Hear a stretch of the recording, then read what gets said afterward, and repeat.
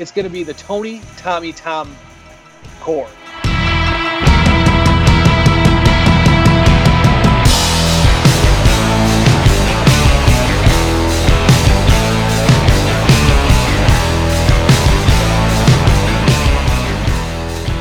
Swiper Sports.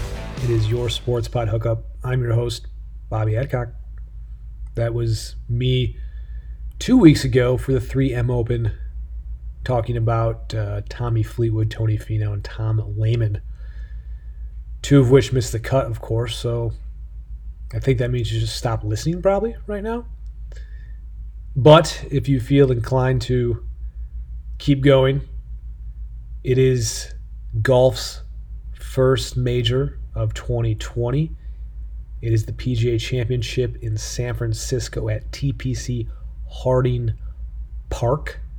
As always, I'm bringing in Kyle Robert, and we're going to talk through each price range, a lot of hot takes on straight bets, and why I'm going to play Tommy Fleetwood and Tony Finau again, of course. So yeah, let's get into it. It's DraftKings preview of the PGA Championship. Here it is.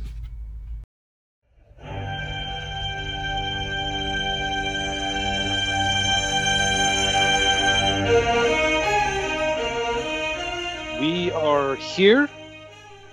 We skipped last week because of me, and I had a busy week and was lazy as well. But I'm very happy to return with Kyle Robert. We're doing golf's first major of the year. It's the PGA Championship in San Francisco at TPC Harding Park. Kyle, how are you, and how are you feeling about this week? I'm good. I wish I was going to the tournament like I had tickets, but at least I have golf. I have sports like basketball and hockey are back in full force. So the man cave setup has been all systems go. It's been 3, 4, 5 games a night, whatever I can squeeze in. Hockey, basketball, baseball. Enjoying having sports back, even if it's not permanent. But I'm excited to talk a major. Obviously, this is the first major instead of the fifth, but here we are and here we go. Yeah, like you were saying about the other sports being back, it's been enjoyable to have some more live action other than just maybe PGA or cornhole. And I did hop in a DK contest last night for the NBA, which I do from time to time. And I will say that what I really enjoy that I think they need to add to golf that I don't believe they've implemented this is I don't get the little fire or ice emojis on my guys, and I feel like they're discriminating against the PGA Tour. So I'm like, why? It makes me feel better when I see the fire next to the name. I'm like, oh, I just feel better emotionally and mentally about what's going on. Yeah, but then we're going to see all those ice cubes on our lineups, and that's not going to make us feel any better. So I know it's nice. It's a nice feature. Well, yeah, let's get into it for the PGA Tour this week, and as we do each week, we start at the bottom. I prepare a list of names and groups in each price range. I throw them out and say to Kyle, which one of these guys, maybe best top 2, would you like from this group if you had to pick in this range? Or do you not want this range altogether? Or do all these guys suck? And do you have someone else you'd like? So we start at the bottom. And the first group is 6,400 and below on DraftKings. And I will say this, Kyle. This is the first major, and if you haven't played these before and you're not familiar and you're listening, this is where the pricing is just super soft. And you're going to see a ton of names with numbers next to them that you're going, wow. And we're going to get to some of those next. And it gets really tempting to set like 50 lineups or whatever, because there's so many permutations you can get where you feel like, I feel like I have 6 guys who could maybe even win. So it's really interesting to play these major contests. And I'm going to be interested to get your thoughts here on some of these price ranges. So let's get into it with the first group. Sure. It is Sebastian Munoz, Robert McIntyre, Lucas Herbert, Nick Taylor, Carlos Ortiz, Jorge Campillo, and Steve Stricker. Your thoughts? So before we dive in, I do have kind of two mentalities this week. I have a Harding Park that plays really tough and kind of has a U.S. Open vibe, and then maybe a little bit lower scoring. And so I'm going to have some lineups that are a little more get on the fairway, score from that kind of 150 to 200 range. The short wedges are going to be important. The putting is going to be really important. And then I have the screw that, let's bomb and gouge and get around this course as easily as we can. And obviously it's still going to be tough, but there's going to be guys like Dustin Johnson that I'm going to have in some lineups, and then other lineups where I'm going to avoid that. So I might kind of go back and forth on a couple of these, but I would kind of build your lineups to each of those ways. I wouldn't necessarily have a ton of crossover. I don't know what your thoughts are on kind of that mindset.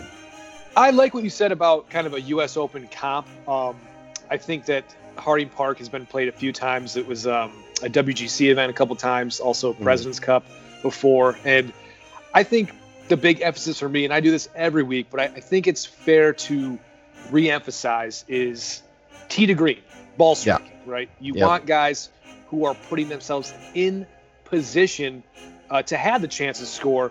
And that's kind of the non-negotiable with golf. And if you're looking at stats and what correlates to winning or finishing high, it's always going to be tee to green ball striking. I think is going to be more so than short game on average. So and just as an example, like last week, and I look at this every week, as I'm sure you do too, but I pulled the strokes gained putting for the week and the strokes gained tee to green stats for the top 20 in the field. And I think this might be interesting for you, Kyle.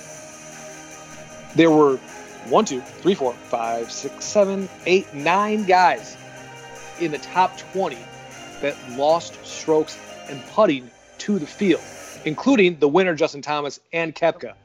Yep. In that same group, only 2 guys had strokes lost tee to green. And they had astronomical strokes gained putting to get them back in the top 20. But still, I think the point is that in order to score, in order to really put yourself in position, you need to be sharp tee to green first and foremost. Yeah, no, I'm 100% with you. And obviously, if the putter gets really hot, then you can have a good week. But you need to be able to strike the ball well. You need to, that tee to green game is important. And obviously, like you mentioned, there's certain instances, and there's going to be a guy that I'm going to talk about that's not great off the tee that I'm kind of excited about. But yeah, for the most part, if your guys aren't scoring, especially in courses like where the scores are going to be lower, where it's not a birdie fest, putting becomes a lot less important too. Like, or if the putting surface is just really challenging, then guys that can't putt quite as well are going to be a lot closer to the field in general. So as long as they're hitting the ball well, scoring when they can, they're obviously going to have a better shot this week. Yeah, and I think maybe a more recent example would be at Muirfield a few weeks ago when it was the second week and they let the rough grow out. And you saw, if you were screwing around off the tee, you were done.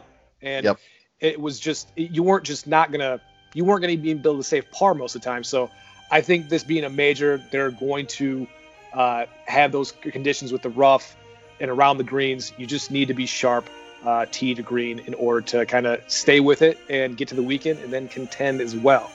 Yep. So of those names, Kyle, first of all, let me just ask you this. Do you want to mess around? Are you shopping in this range at all this week? I will dabble.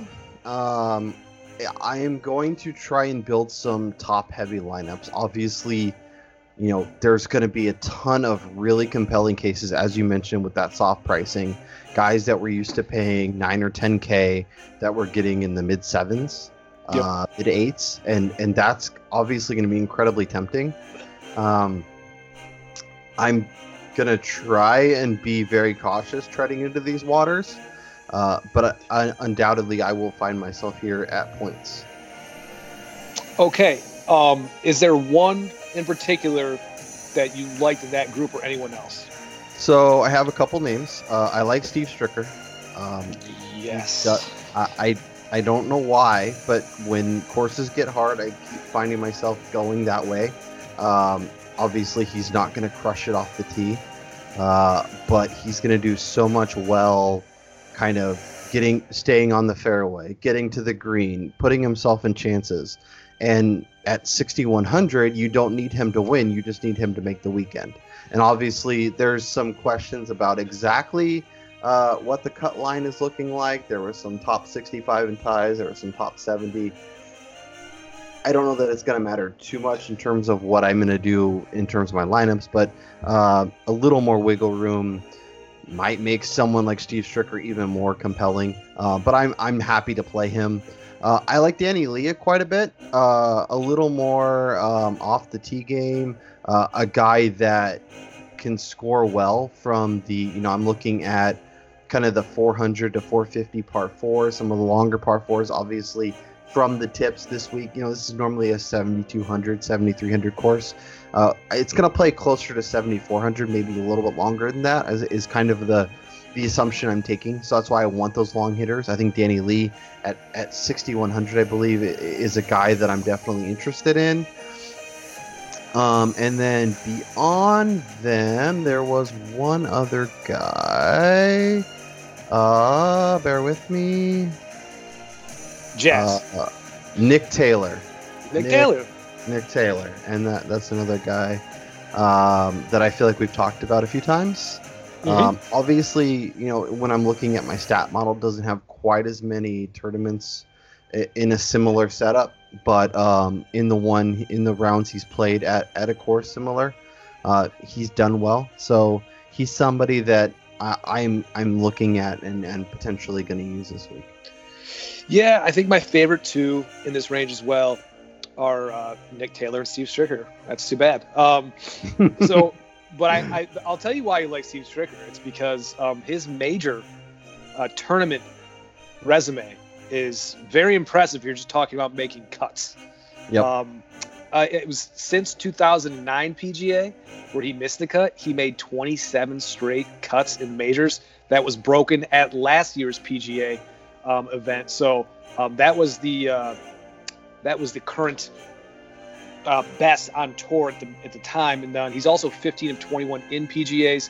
He has 4 top 10. So just a guy who he just gets it done in terms of consistency and getting to the weekends. And again, the price is so favorable that's all you kind of need him to do, and it just creates a lot of cap for the rest of your lineup. So I'm with you on Stricker there. He's also turned in some solid performances this season since the comeback, so he's still got a little left in the tank for the old guy. And then Taylor, as you mentioned, it will be his second major start, both for him and Carlos Ortiz. Their second major start. They both Ortiz tied for 52 in last year's U.S. Open. Nick Taylor tied for 43. So, but again, Taylor, super solid ball striking, 22 on the season. And he's also had kind of a breakthrough career win at Pebble earlier in the year before the shutdown. So I like Taylor as well. And I think just maybe for a little bit of kind of under the radar, maybe low ownership. Well, all these guys will be pretty low ownership. But the European Tour player guys, just you don't see their names a lot lately in these contests that we normally play. So just to kind of make a few notes on Jorge Campillo, he's 19th in the race to Dubai. He's third. It's his third PGA. He's 0 for 2 overall, 0 for 4 in majors, making cuts. He won his last time out in March at the Qatar Masters. Actually, probably his best career win. So, if you're interested in that and kind of getting some of that Euro Tour flavor, and maybe some low ownership, I think Campillo makes some sense. And it's Herbert, Lucas Herbert. He got his first pro win in January at the Omega Dubai Desert Classic, ranked third in the race to Dubai currently. He tied for 49 last week at the WGC. He's 2 for 3 in major cuts. He tied for 71 in the PGA last year. So someone just, maybe to consider. Again, under the radar European Tour player guys that we don't usually see week to week. Yeah. And the other one, I just want to say Robert McIntyre, out of nowhere in his first and only major start ever, T6 in the Open Championship last year. So he tied for 59 last week at WGC. So he's been over here practicing as well. Yep, and I like some of the European guys, especially guys that have played and done well in like the Scottish Masters and the British and the obviously the Open Championship, and in courses that are going to be a little colder, maybe some wind, maybe some little bit tougher conditions. Like your boy Alex Noren, obviously we'll talk of him later, but it is somebody that kind of sticks out of my mind like that. But just guys that have done well in different conditions, and I think. I'm kind of interested to see how this week goes because there's been so much kind of, Midwest or kind of southern United States golf where it's warmer, where, it's more humid. This is going to be a pretty different, between 50s and 60s. It's going to be colder. It's going to be a little wind. It'll be interesting to see how some of these players react to that weather change. Yeah, that is a good point. And are you ready to get to the next range? Let's do it to it. 65 to 6,700. The names I put out there are Lanto Griffin, Sepp Straka, Troy Merritt, Lucas Glover, Martin Keimer, and Yus Luton.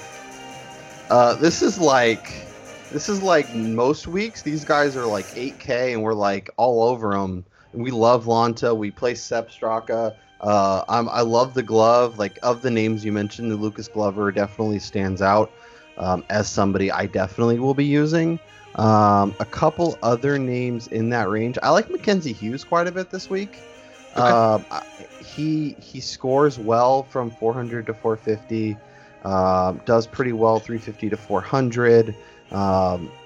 Has done well in similar style courses. I also like Jim Furyk in the winning score is a little bit lower, not quite as much of a birdie fest, in the Steve Stricker mold of get around the course, keep it in play, don't get in the rough, anti-bobbing gouge and just putt well for 4 days. And Jim Furyk, like, obviously coming off a win on the senior tour, obviously, but game looks good. He was playing the I think he's a guy that's kind of especially at his price, a name that shouldn't kill you, and should do enough to reward you for playing him at his price tag.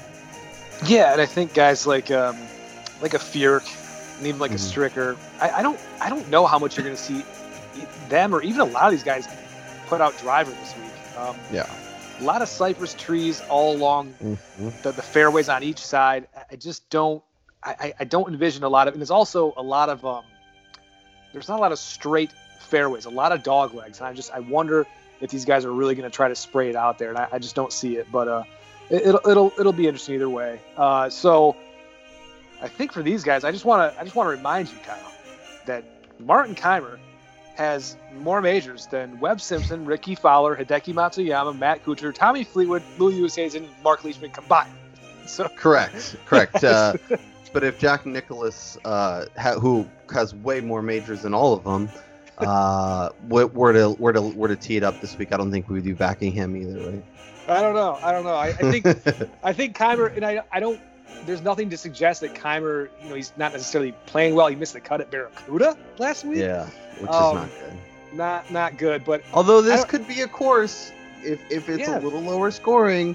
If it's not quite, because like the Barracuda, it was a little more birdies. If it's not so much birdie fest, maybe it's something that becomes in play. I don't know. I'm not going there, but I could understand someone trying to make the case for sure.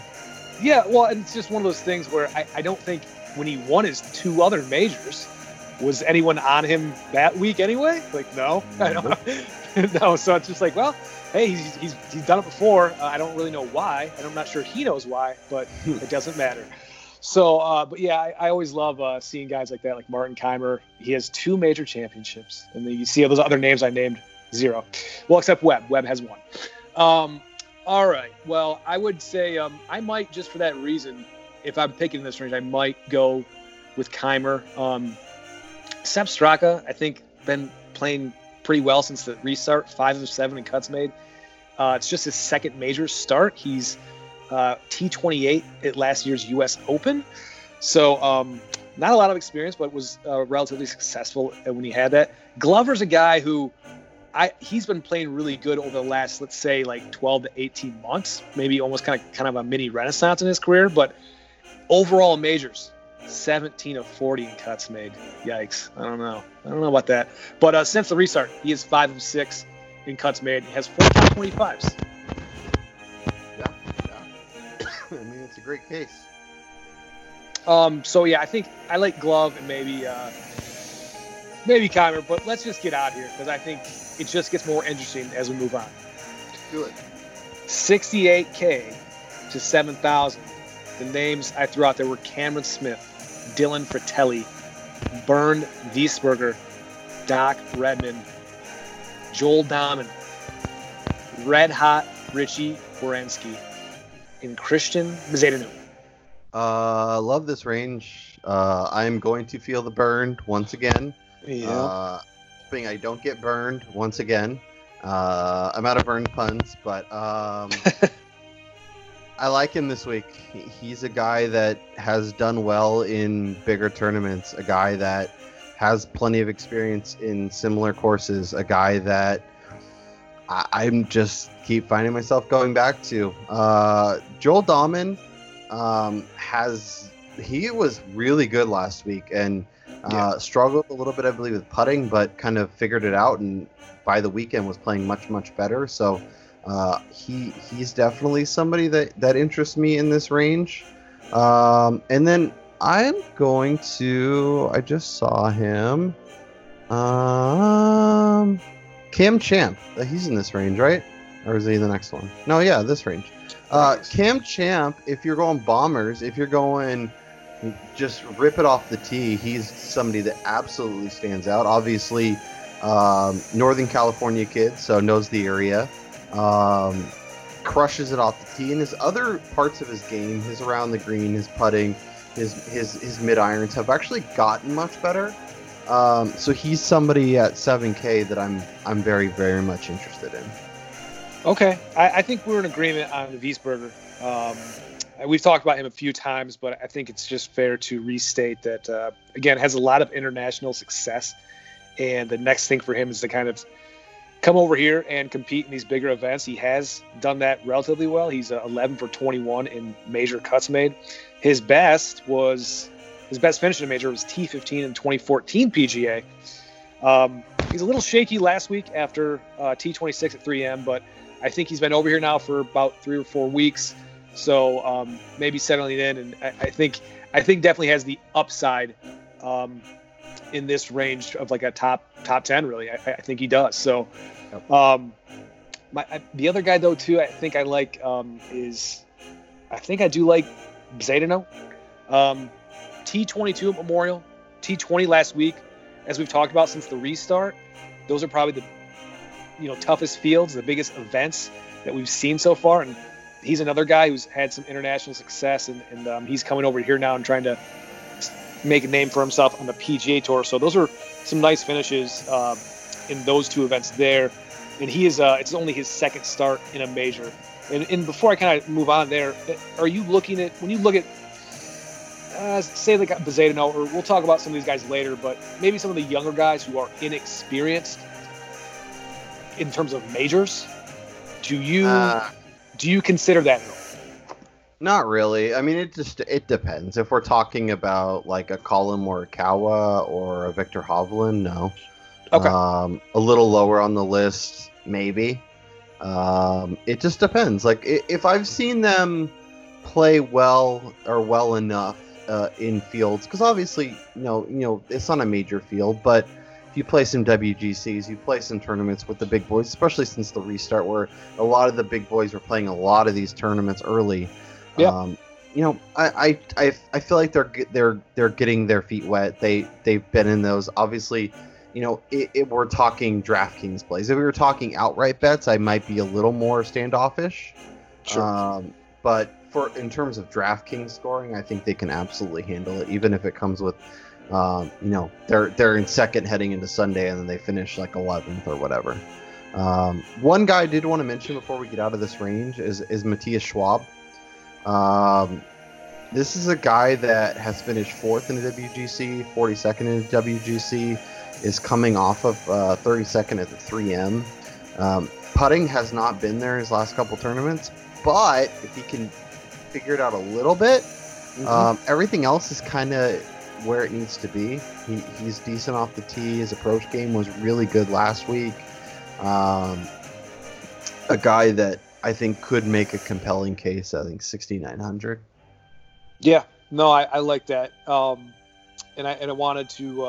I kind of overlooked him a little bit. I didn't throw him in the group. I apologize. Also, Red Hot Richie hasn't missed a cut since the restart and coming off the win at Barracuda. So he's just kind of come out of nowhere. It's his third start in a major. He's 0 for 2 in making cuts. So I think definitely a guy to watch here. I think he'll be. I would think he'd be relatively popular from the community this week. So, what do you want to do? What do you do with our boy Doc here? What do you think? I mean, he to me feels like one of the widest range of outcomes. Obviously, at 6,900, he's 400 to 1 to win this tournament. Like the way he was playing a couple weeks ago, like there's no way that you get those numbers. He feels like a real wild card. If you feel comfortable with your other pieces in a GPP and you want to shoot for the moon and know that you could hit the ground and splatter, Doc's definitely somebody. But with the pricing this week and with the other names kind of in the similar range, it's going to be hard for me to get there. Okay. Richie or Doc? I think I'm going Doc. I think Richie is going to get a little more attention because of the recent form, and I feel like this could be a spot where, we've seen guys like Richie Warinsky where they get really hot for a couple weeks and then reality smacks them in the face a little bit, and kind of goes back to normal. But I've said that before about other guys, and they've stayed hot, so I could look dumb, but yeah, I'm going to go with young Doc. Yeah, it's hard to maintain that level of play, even no matter how confident. I'm sure he's one of the most confident guys on tour right now, but it's kind of just hard to kind of keep sustaining that. So, all right, let's keep moving on because it just gets more intriguing and more intriguing with some of the prices and the names here.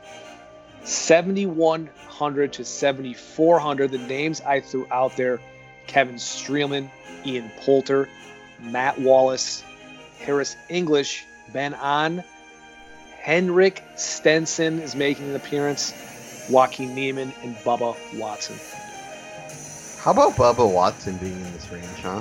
It's quite a fall. Obviously, he's played a lot since the restart, and I think I want to say like 8 or 10 tournaments in a row or something crazy. He's been playing a lot, so I don't know how to quantify. I don't know how to kind of take that into account. But if you're looking at people who can crush it off the tee and kind of figure stuff out after that, he's definitely someone that interests me. Harris English is a guy that pops a lot in my model, and has historically putt really well on, I believe we're on Bent this week. Right, Bent? I believe so. Yeah, we're on Bent. So yeah, he's traditionally a guy that's kind of putted really well. Obviously, you can't quantify that on a week-to-week basis. Sometimes it comes, sometimes it goes, but definitely somebody that interests me, and at his price tag could be a nice pivot. And then we're still in 74. Ches Reavie, this is a guy who's coming into this tournament playing well. I don't expect him as a guy who can outright win it. But if he's like 7th or 11th and at $7,400, I'm going to feel really good about his finish. Yeah, good tee to green guy is Ches when he's on. Okay. Yeah, these names, it's just so, like you said, like Bubba, he's kind of been all over the place a little bit. But still, you just see him with the upside he has. It's still there, I think, and I think I wouldn't be surprised if he's in a late tee time on Sunday as well. The one guy, I think, I don't know why I always revert back to this person in majors because he gets this soft price, is Stenson. And I I feel like he's not done. I feel like he has another major left in the tank. And I'll just tell you these major records. So in his career, 41 of 54 in cuts made, 13 top tens. He T9 at last year's U.S. Open. And he actually made the cut in all four U.S. Opens, all four majors last year. And that was kind of a significant factor because he was coming off an elbow injury in 2019, and he was kind of he wasn't playing a continued full schedule. But he started playing a lot better as the year went on, and he was the guy that finished in strokes gains approach on 2019 first in tour. This is one of the best iron players out there anyway. You could tell he just got that form back and that dart throwing ability back, and he's just one of the best iron players there is. So I just feel like this is a guy who he's good on any course. He can score on any course. Doesn't need a driver at all. He's probably going to break out that 3-wood. So I don't know. Tell me I'm crazy. I'm not going to tell you that. In fact, I'm going to tell you that my model absolutely loves him. He's 8th in strokes gained total. He's 19th tee to green. He putts really well on this surface, and pretty much is like top 20, top 30 in every category: putting, around the green, approach, off the tee, strokes gained. The only one where he's not is around the green, but he's still top 50 there. So he is somebody that, like I said, he's 8th overall. So I'm 100% on board. In fact, I'm going to start him right now because he will be in my lineup. Yeah, I just feel like he's my favorite building block, if you will, this week. Yeah, love it. He's a great price. He's got the floor. He's got the ceiling. Great percentages of cuts made that I just did in majors. I just told you about. And he also, he just popped back in the U.S. for his first event last week in the WGC. No rounds over par. I think he was T35. So again, he just kind of shows up and he can kind of do his thing. So he's my favorite pick in this range for sure. And then I think probably I might go back to Matt Wallace. We've talked about him a number of times this year. Mr. Wallace is 4 for 8 in major cuts made. His best finish ever was a T3 at the PGA last year. Any more thoughts on these guys? Maybe a little Ben on, maybe a little Ian Poulter. I kind of like Danny Willett. He was an absolute mess last week at the St. Jude, so that is concerning to me. But last year finished 12th in the U.S. Open at Pebble Beach. He was 6th at the Open Championship. Very similar weather conditions, very similar course style, very similar my kind of expectations. Obviously not a huge bomber, but should be able to do well enough to kind of, if the rest of his game where it needs to be, could absolutely get you a top 10, top 15 this week. Yeah, and Willett is definitely a kind of a renaissance guy. He had a tough stretch where he was, I think, battling some back injuries, but he's been playing really well the last 6 months or so. So he's a guy who, again, who won a Masters. So when he has his game right, he can compete anywhere. And now let's go to this is straight 75K. I gave the 5 guys who are all priced at $7,500, and I want one of them, Kyle. If you had to pick, Mark Leishman, Shane Lowry, Matt Kuchar, Paul Casey, Matthew Wolff. You can make great cases for all of them, I think, but if you had to, which one? Woo.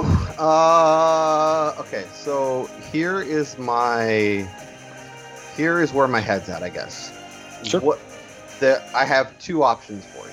If you're looking for safety, you're looking for reliability, and you want somebody who can finish in the top 15-ish, top 20, Matt Kuchar is absolutely that answer. Yep. I think he fits so much of what this course is going to want, and can do really well. And I don't expect him to win, but I expect him to be kind of in that, oh, look who's in the top 10 on Sunday. If you want a guy who has upside but also has kind of a lot of downside, is Shane Lowry. He's won an Open Championship. He checks a lot of boxes. He really, really interests me. But he has a lot of volatility too. So be ready for him to both get you a top 5 or a win and miss the cut. Yeah, it was funny when I was putting together the post this week for the website, and that is fakepigskin.com. Make sure you go look at that up. And I was putting together the little like major history table, and I was trying to track who won all the majors last year. And I had a double take, and I went, Shane Lowry won the Open Championship last year? I was like, wait, did I not? When did this happen? I totally blacked out and did not remember this, and I had to look it up. I confirmed it in 3 different places, but I was like, did this really happen? So yeah, and I was like, okay, that happened, and I kind of do remember it now because it was kind of turned into a boat race. I mean, he had like a 4 or 5 shot lead and just never really relinquished it at all. So, but that was interesting. I thought, oh yeah, that happened. Okay. 2020 has been weird. Time, everything. I can't remember anything from 12 months ago. So, yeah, I agree with your assessment on the volatility versus kind of the floor with guys like Kuchar and Casey maybe. Now, yeah, Casey in his last 20 majors, he's made 16 cuts. Yep. 8 have finished inside the top 20. Kuchar, in his last 20, made 17 cuts. 10 finished inside the top 20, including he had 3 last year that were inside the top 20 as well, and that includes a T8 in the PGA. So it's not just, it wasn't just a bunch of them from 5 years ago. He's still playing at a high level. So I think, again, the floors with those guys are really nice. Lowry, like you talked about, with the upside. Where would you put, if you had to say Leishman or Wolff, which one of those? Matty Wolff. First major start for Matty Wolff. Yes, but he's more in that Morikawa Hovland bucket. Like, I've seen him go to Taylor Bryson. I've seen him be in the conversation with some of these big dogs. So he's got some comfort there. So I'm fine going there. I guess it would depend. Like if I'm going pure driver and I'm going Bubba and DJ and some of those guys, I probably go Wolff. If I'm going a little more balanced, I'm probably go Leishman, but I'm honestly fine rocking with both of them.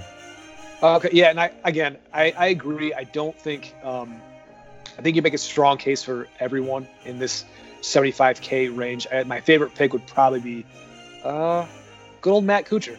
He's got to win a major at some point, right? Does he have no? Does he have the belt, Kyle? Does he have the best player currently to never win a major? Does he have that belt? Yeah, but I mean, he's kind of always the bridesmaid, never the bride. He's a guy that is going to be an amazing player and he's going to put up a lot of stats, but when it comes, he's kind of like Craig Biggio. Like, Craig Biggio's a Hall of Famer in baseball and racked up all these numbers and had 3,000 hits and all this stuff. But when you think about him among the elite players, you never like, oh, he was actually the best at this point. Like, he was never that guy. But he's always right there. He's always in the conversation. He's always a guy that, oh, yeah, remember on Sunday when it was Tiger and Phil and Matt Kuchar? Kuchar's like 7th. But, he's a guy that I don't expect him to ever win a major. But he's always a guy that does really well and is kind of, oh, there he is on the leaderboard come Sunday. Is Paul Casey the European version of Matt Kuchar? Actually, I think the guy that I'm going to talk about in the next range is probably that guy, but that's hilarious. You better not be talking about who I'm. You better not. I'll just we're going there. Let's move on. Let's get to this. Is 7,600 to 7,900. How dare you? If I think I know what you're going to do. It is Phil Mickelson, Sungjae Im, Abraham Ancer, my fantasy boyfriend Tommy Fleetwood, Jordan Spieth, Justin Rose, Adam Scott, Gary Woodland, and Tony Finau, which he's kind of he might be the American version of Tommy Fleetwood. All right, anyway. All right, what are you going to do here? Hold on. So just think about this. Like, these are guys we were arguing whether we should pay 11K, 10K not too long ago. Now we're paying 7. Like, right. You could create a whole lineup with guys in this range that it's just wild to me. But the guy I was referring to was Louis Oosthuizen. Oh, okay. All right. 7,600. This is a guy that has finished second in every major. A guy that typically is in that top like 10 to 12 to 15 range. In the biggest tournaments, this guy shows up. In my model, he's third in strokes gained total, fourth tee to green, third ball striking, eighth off the tee, fifth on approach. Like he checks all the boxes, and at 7,600, I love him. And the fact that he's going to be in the range with Sungjae and Sergio and Fleetwood, and we'll talk a bunch of these names, but like I feel like no one's going to go there, and I'll look on Thursday when Millie Maker lineups lock, and he's going to be like 27% owned, and I'm going to look like an idiot, but he feels like tremendous value. And then if I'm not going there, or even if I am going there, I kind of like Jordan Spieth this week, Bobby. Career Grand Slam, right? We're gonna get reminded about it 45 times. He is a wild range of shank off the tee, beautiful iron shot that is like 3 feet from the pin, but he'll miss that, and then he'll be 25 feet from the pin, and he'll drain that for eagle. You can't really, like, it's gonna be hard to watch it. But there's going to be a lot of people having issues off the tee. There's going to be a lot of people having tough iron shots. There's going to be a lot of people putting from 17 to 20 feet for birdie or for par. And if I'm talking about the flat stick, if I'm talking about those short to mid irons, I love Jordan Spieth. And he's a guy that, could miss the cut. Like, that's definitely in his range of outcomes. But like as you mentioned, a career Grand Slam is absolutely on the table. And looking at his DK price, looking at his outright prices, I think I'm gonna find myself going there a little more than I traditionally do, because I'm not a guy that usually goes there. Like I'm usually a fade Jordan Spieth guy, just because of the price, because of the ownership, because of whatever. But it looks like, at least as of now, that ownership isn't going to be crazy high, and the price is absolutely palatable. No, I think, well, first, before I get to Spieth, let me just say I agree with you on Oosthuizen, but he's one of those guys I refuse to play anymore. I can't do it. I've just divorced him from my fantasy life because, again, he's one of those guys, everything you laid out, he looks perfect. The profile's great. And I look at it and I go like, oh, he's 15 of 15 in cuts made. Why am I not? What am I doing here? Like, this is the most rock solid, high floor guy you can play. And then of course it's 15 of 16 cuts the next week. So it's and then it's the week I pick him, it's over. So I can't do it. And I thought you were going to go after Tommy Fleetwood. So that was going to maybe make me end the phone call if you did that. So I'm glad that's what we did. Very happy. I couldn't do that to Tommy Fleetwood. There's no way. Yeah, he's absolutely somebody that I like, by the way, and has a ton of success playing tournaments like this, and with a couple missed cuts. Obviously, he figured it out a little bit last week at the WGC, ended up getting 35th, but I think his ownership won't be as crazy, and I have the ownership pulled up so I can give you a number on him. Yeah, it's looking like 10%. So that's, I don't know, top third maybe of people using him this week. So he's not in the upper echelon where it's going to be crazy ownership. But I think he's definitely somebody that will garner some interest from me as well. I'll happily contribute to that 10% myself. He's made 11 cuts in a row in majors. 5 of those have been inside the top 20. So I think he's a big event guy. And kind of going back to Spieth, like you talked about, even though he may not be at the level he was when he was ripping off majors or won the Open back in 2017, which is his last major win, been struggling a little bit. Still, he's 8 of 9 in cuts made in his in the last 9 major starts. And that's his last year too, when he wasn't playing his best. Top 25s in 3 majors last year, including the PGA, which he was T3. So I think there's certain guys who are just they're big event guys. They're definitely major event guys. This is what they're playing for mostly. Yeah, they want to win every week they play for sure, but there's certain guys who just have that extra gear, I think, from these big events. And Spieth is one of those guys. He just has a great resume. He doesn't miss a lot of cuts in majors overall. So I love going back to him here. I think I would agree. Winning upset. I think it's there. Yep. I love it. And then again in this range, a guy like Rose, who's on the record talking about like basically at this point in his career, he's just playing for majors. That's just kind of what he said that. He's like, that's really what my focus is. I mean, yeah, I want to win events, but he's been on record. I am playing for major championships. He's 16 of 20 in cuts made in his last major starts. 11 of those have been T20 or higher. So I think it speaks for itself. There's a lot of extra motivation for certain guys like him in these weeks, and it shows. Yeah. I love Justin Rose. I think in terms of elite play, he absolutely has it. I just, since March 1st, miscut, 3rd, 14th, miscut. I don't know what's going on. I don't know if he's broken. I don't know. His putting hasn't been there. His around the green game hasn't been there. His tee to green hasn't been there. At the Workday Charity Open, he lost 9.6 strokes to the field. He lost 2 last week at the Memorial, or 2 weeks ago, I guess, the Memorial. He obviously took the week off, so hopefully that'll help him kind of get his mind right. And as you mentioned, he's a guy that traditionally pops. So I feel like if you want to take a shot on him, I feel like if he pops, you're going to be one of the very few people on him. But there's definitely cause for concern there for sure.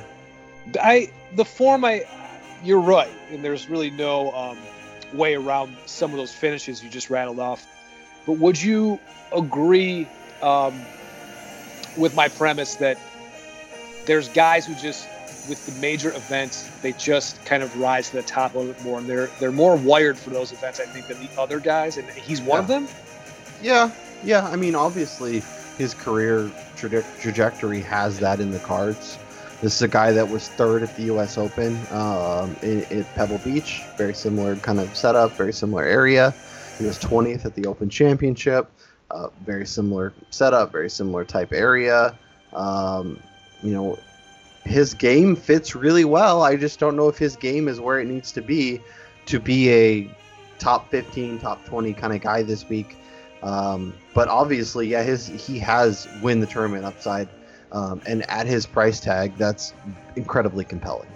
Yeah, and that's why I think for some of these guys, whether it's a Rose or a Spieth or maybe even like a Koepka, which obviously played really well last week, but overall since the restart has been all over the place, I kind of almost throw some of the stuff out the window as far as recent play and just go, all right, this is different. This is a major championship, and these guys are going to just approach this different mentally, and I think they're it's just how I view it with some of these guys. So I think he's one of them. Do you want to talk about Phil Mickelson at all? I kind of do. I don't. Another guy that I don't like to go to. I always feel like he's overpriced, over-owned, over-targeted. But this is a guy that just kills Bay Area golf. This is a guy that dominates the AT&T, loves this area, loves where they're going to be playing. And actually, in terms of recent form, has been kind of we talked about kind of a late career resurgence, but he's absolutely in that bucket. He's playing some good golf. He was second at the WGC, a big tournament with big field. Yeah. Played well at the Travelers. Workday, Memorial were kind of not great, but obviously he started better. So if he can put 4 rounds together, I think he could be interesting, and especially not only does he have the track record, but maybe he's a little older now, being able to play in the cooler weather, being able to kind of work his magic with his flop shots and his imagination. Yeah, and not get worn down by the southern heat. Maybe he can last a little longer, and 4 rounds is in play. And I kind of like me some, like, this whole range is incredibly, like, Sung Jae all of a sudden figured it out last week after just being an absolute train wreck. Adam Scott, like, what do we do with Adam Scott? We haven't seen him play at all. But I feel like if he had played the last couple tournaments, we'd be talking about him in, the mid to high 8,000s instead of where he is. Obviously his betting price says 55 to 1, a lot closer to the upper range than where he is right now. Is he somebody you're even looking at, or are you going to let somebody else kind of let him have a terrible first tournament back and then go from there? I think if I was choosing in this range between Scott or, say,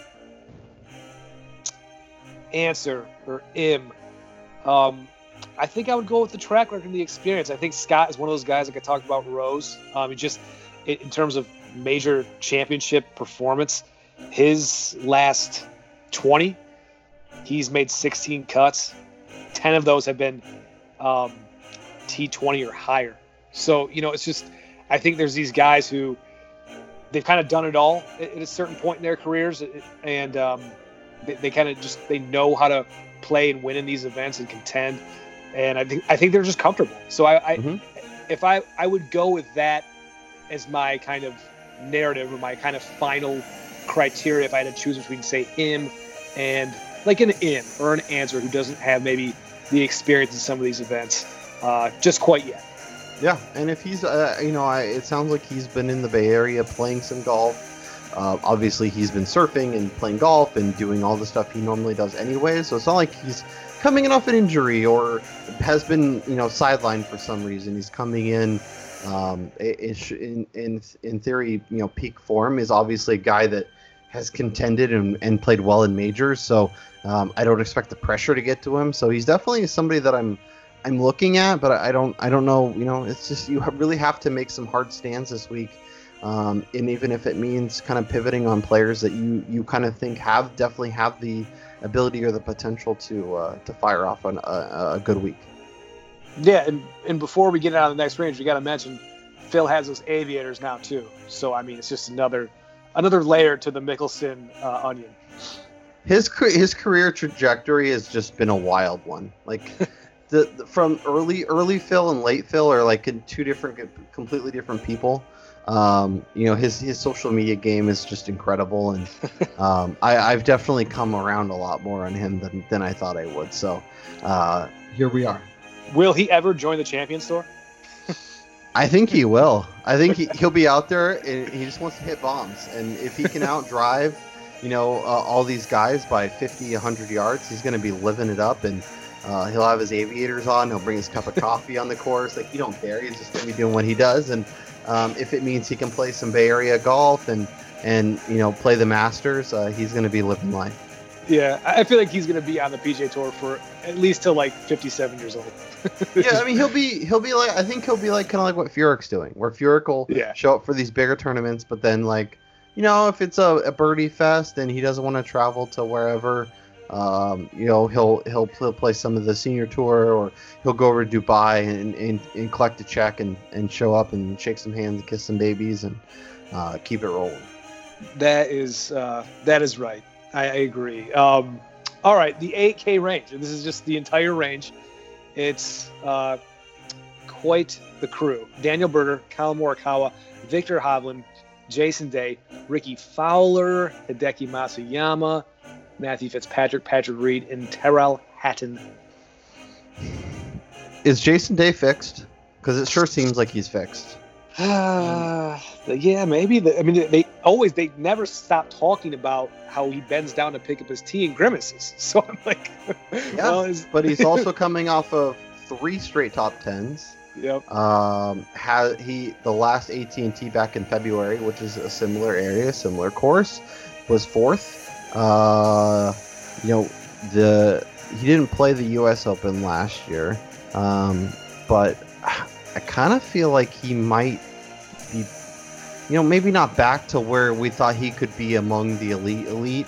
But he's playing really well. His ownership's probably going to be crazy. I can look at what they're projecting right now. Yep, they're saying like 12%. So he's in the top, like 8 or 10 names.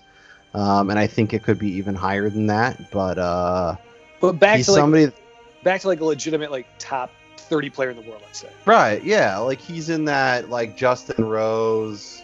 Yeah. Maybe Adam Scott, maybe Matt Kuchar, maybe Patrick Cantlay, like kind of in that range. Sure. Well, sans Cantlay. Cantlay's he's too good. Is he? We're gonna find out this week. I don't know. I feel like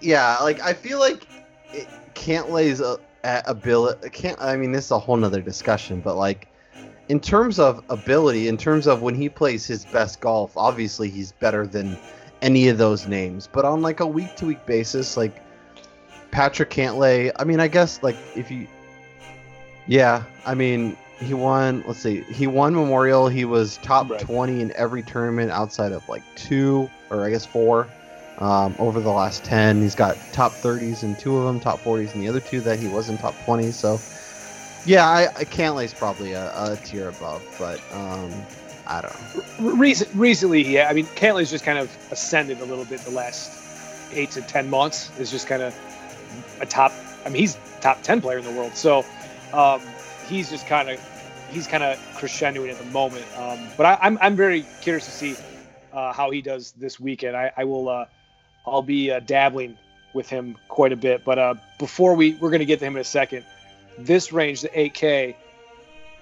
Besides Day, is he your favorite play here?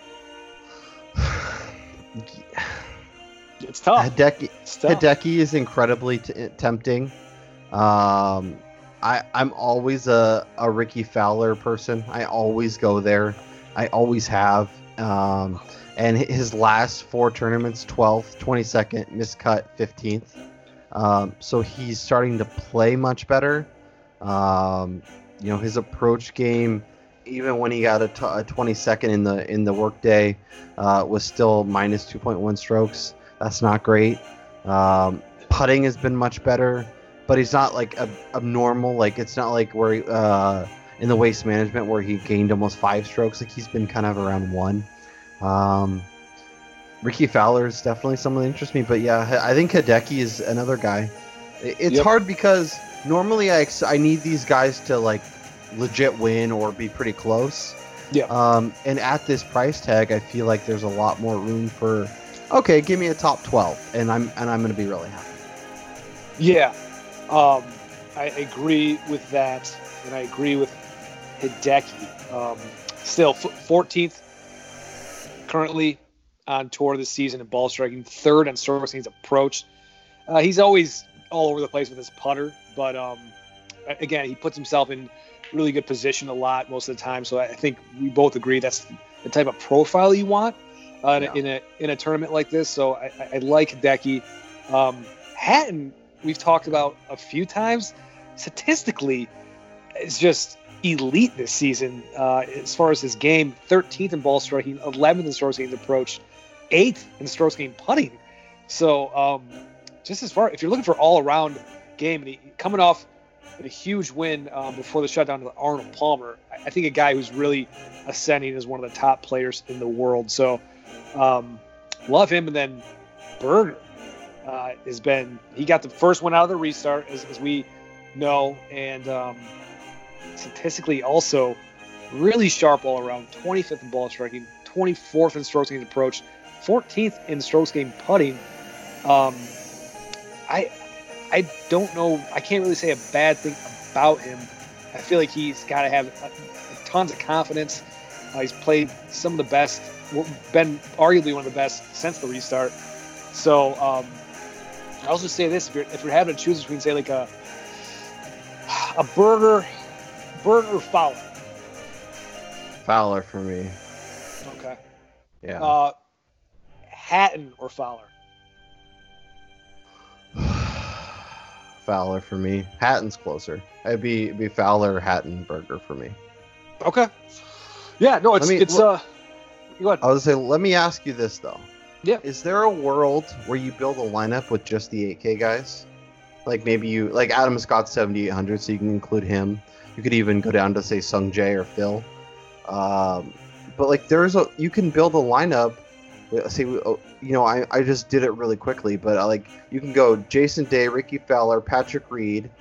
Those are all 8K guys, and then Adam Scott, Phil Mickelson, and then go all the way up to Patrick Cantlay. Like is that a lineup that you would even consider, or maybe even go a couple more of the 8K guys? So like you can do 8,700. So you go Berger and Hideki. So you go Hideki, Berger, Adam Scott, Patrick Reed, Ricky Fowler, Jason Day. Well, to answer your question, let me just say let's just unveil let's unveil the rest of these players, which is the 9K and above, because there's only, I want to say, 10 guys left. Yeah.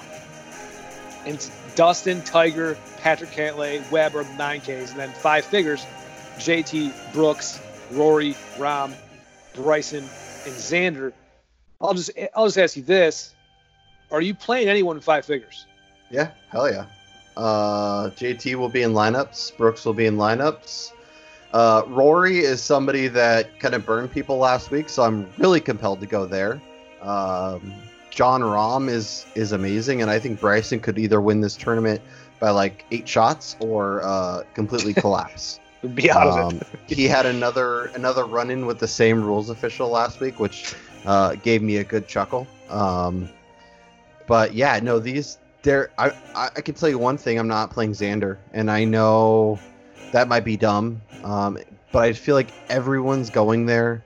He's on that 10K list, but just so. And I mean, if you want to talk about upside, like Xander could absolutely do it, but he could go out Thursday or Friday and shoot 3 over and take himself out of the tournament for the weekend. So when there's so much volatility, so much potential in all these names, he's just not somebody I can go to. And then we have Eldrick. What do we do with Tiger? Is his putter going to be hot, and is he going to live up to kind of? I mean, this is a guy that I've seen make amazing shots at Pebble Beach and play really well in Bay Area. Is he a guy that we're comfortable? And then DJ, like Dustin Johnson, 9K. When he shaved his beard off, and it was jarring to look at him. Like I didn't know what to do. But like Dustin Johnson could easily win this tournament, and at 9K, like if I'm building my bomb and gouge lineup, Dustin Johnson will be a prominent member of that. Yeah, so I think kind of going back to, can you build your lineup with 8K guys and all this stuff? What we talked about, I think it was for the Memorial, because that was the most loaded field so far. Yeah. And my thing was this: it was like, look, I think in terms of winning upside, I would say relatively speaking, it's not the exact same, but I would say even almost, I would include most of the 8K range guys this week. I would say their upside for winning relatively similar to all of these guys. So if I believe that to be true, which I do, so like for example, Dustin Johnson, I believe he has a relatively similar upside to Brooks Koepka or Rory for winning this tournament. If that answer is yes, then I absolutely think you can start off with, 4 guys or 3 guys in the 8K range, or yeah, I absolutely do. And for me, unless I'm absolutely convinced the winner is going to come from the 5K range or those 6 guys, and I absolutely, like, say I go, look, Rory's my pick, he's going to win, and unless I'm absolutely convinced of that, I'm not going to play any of these guys in the 5K range, because I think you can build lineups.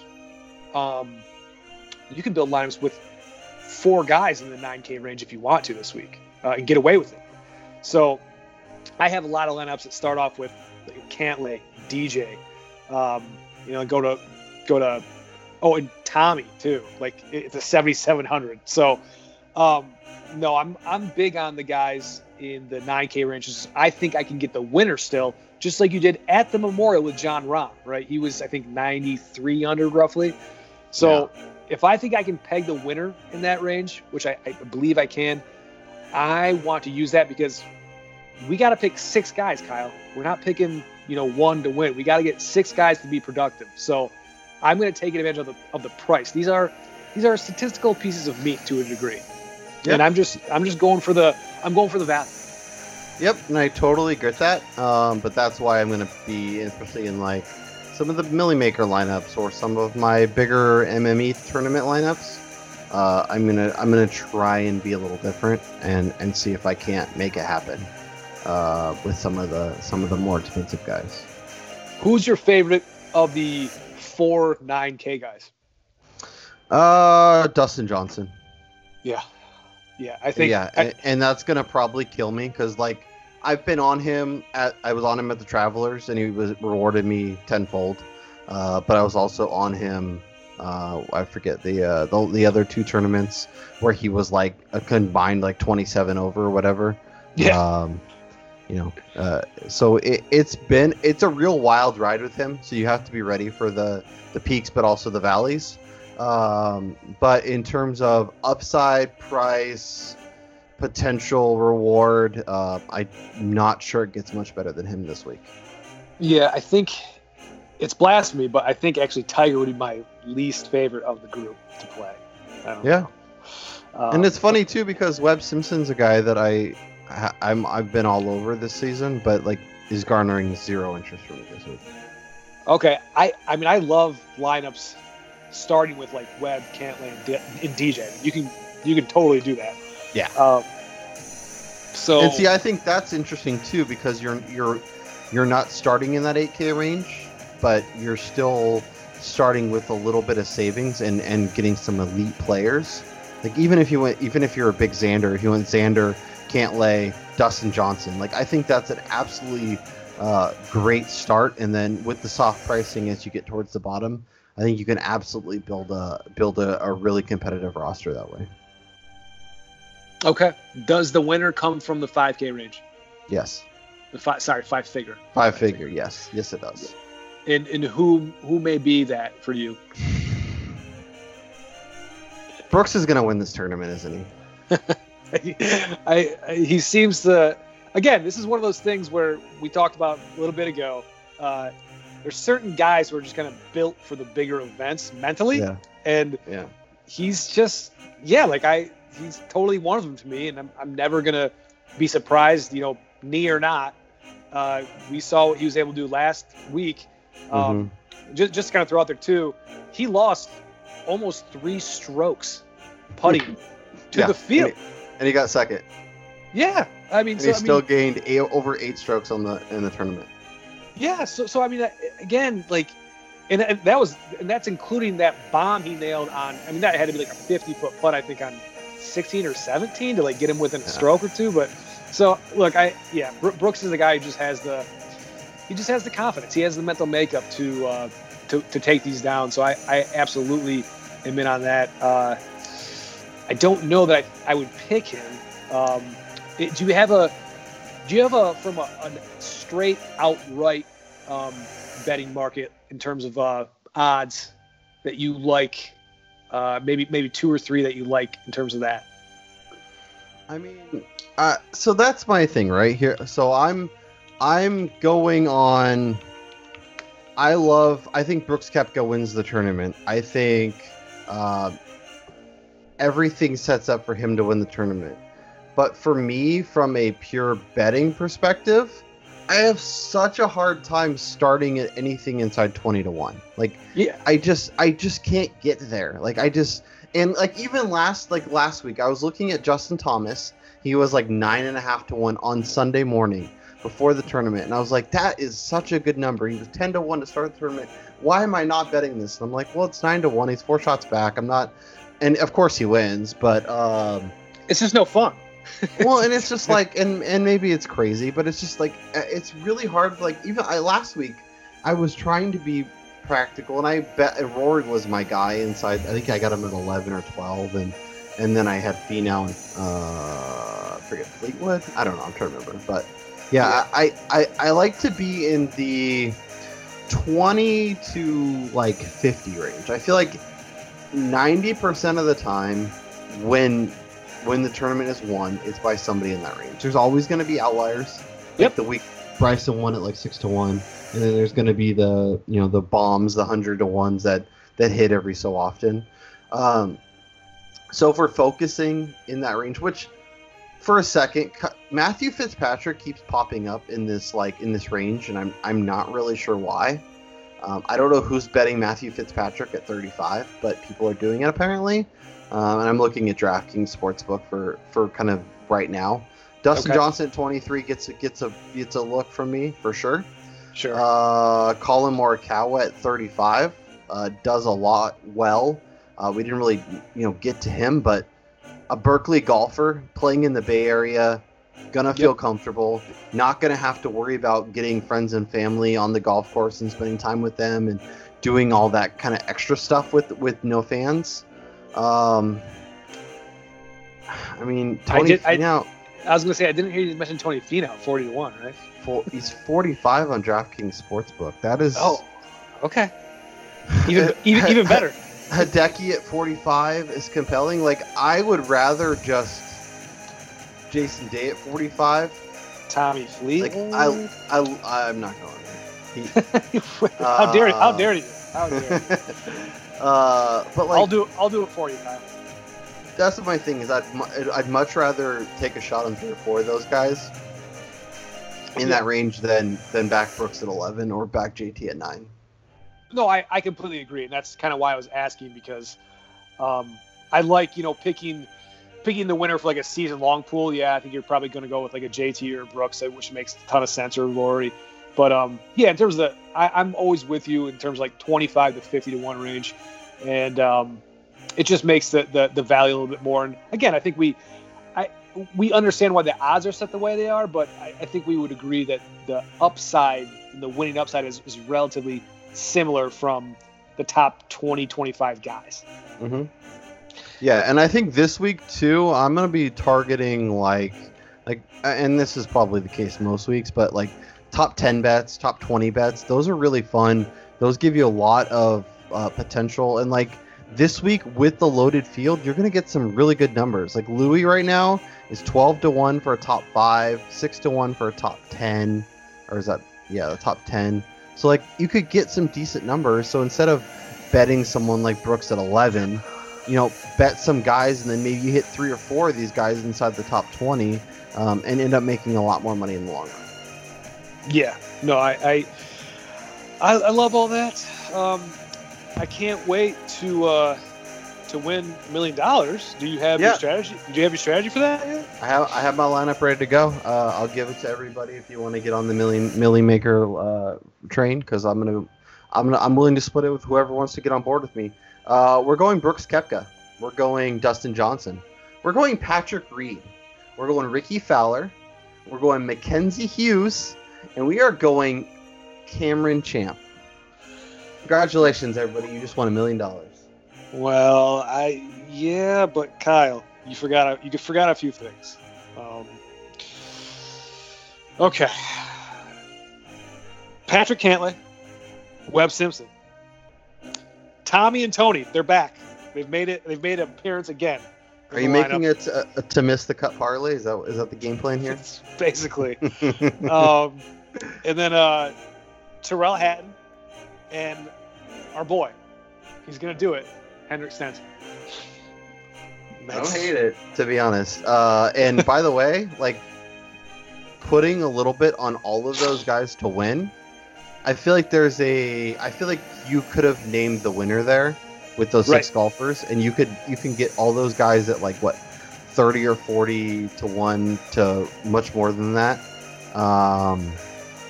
That was what I was gonna say earlier too. Like, I want to bet the entire 8K range in the outright market, and I think I can make money. Yeah, I think like you put like $60 or $80 on it, and you have a really good chance at winning somewhere between $400 and $700, and that's just $10 on each guy. And I think some of those guys definitely have upside of winning the tournament. Hatton's one guy that I'm kind of going back and forth with.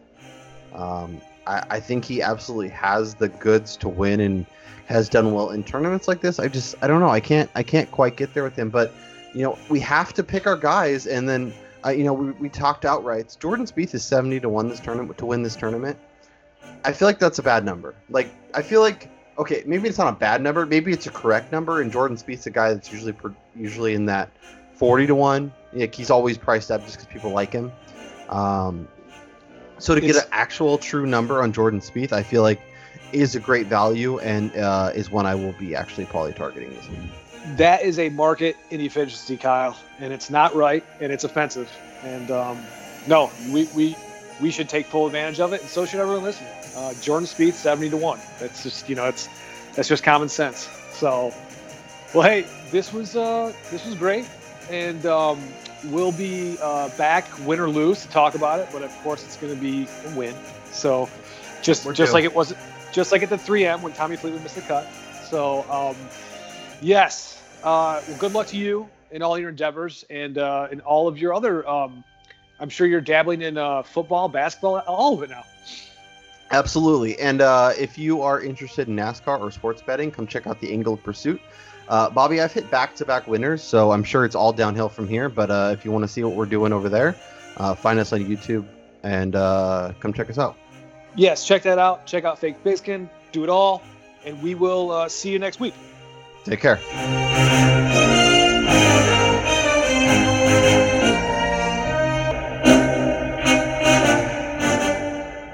That whole bet the entire 8K range outright thing, that's happening because that just makes too much sense. And I'm a smart person.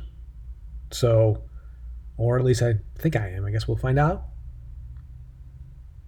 Either way, Fleetwood's going to win anyway. He's 7,700, so just include him in there as well. 8K range and Tommy, okay? How about that? Maybe Tony too. Yeah. Well, we'll see. But either way, we have a major golf championship back. Should be a really fun, interesting weekend. Good luck to all of you out there. Thank you for listening.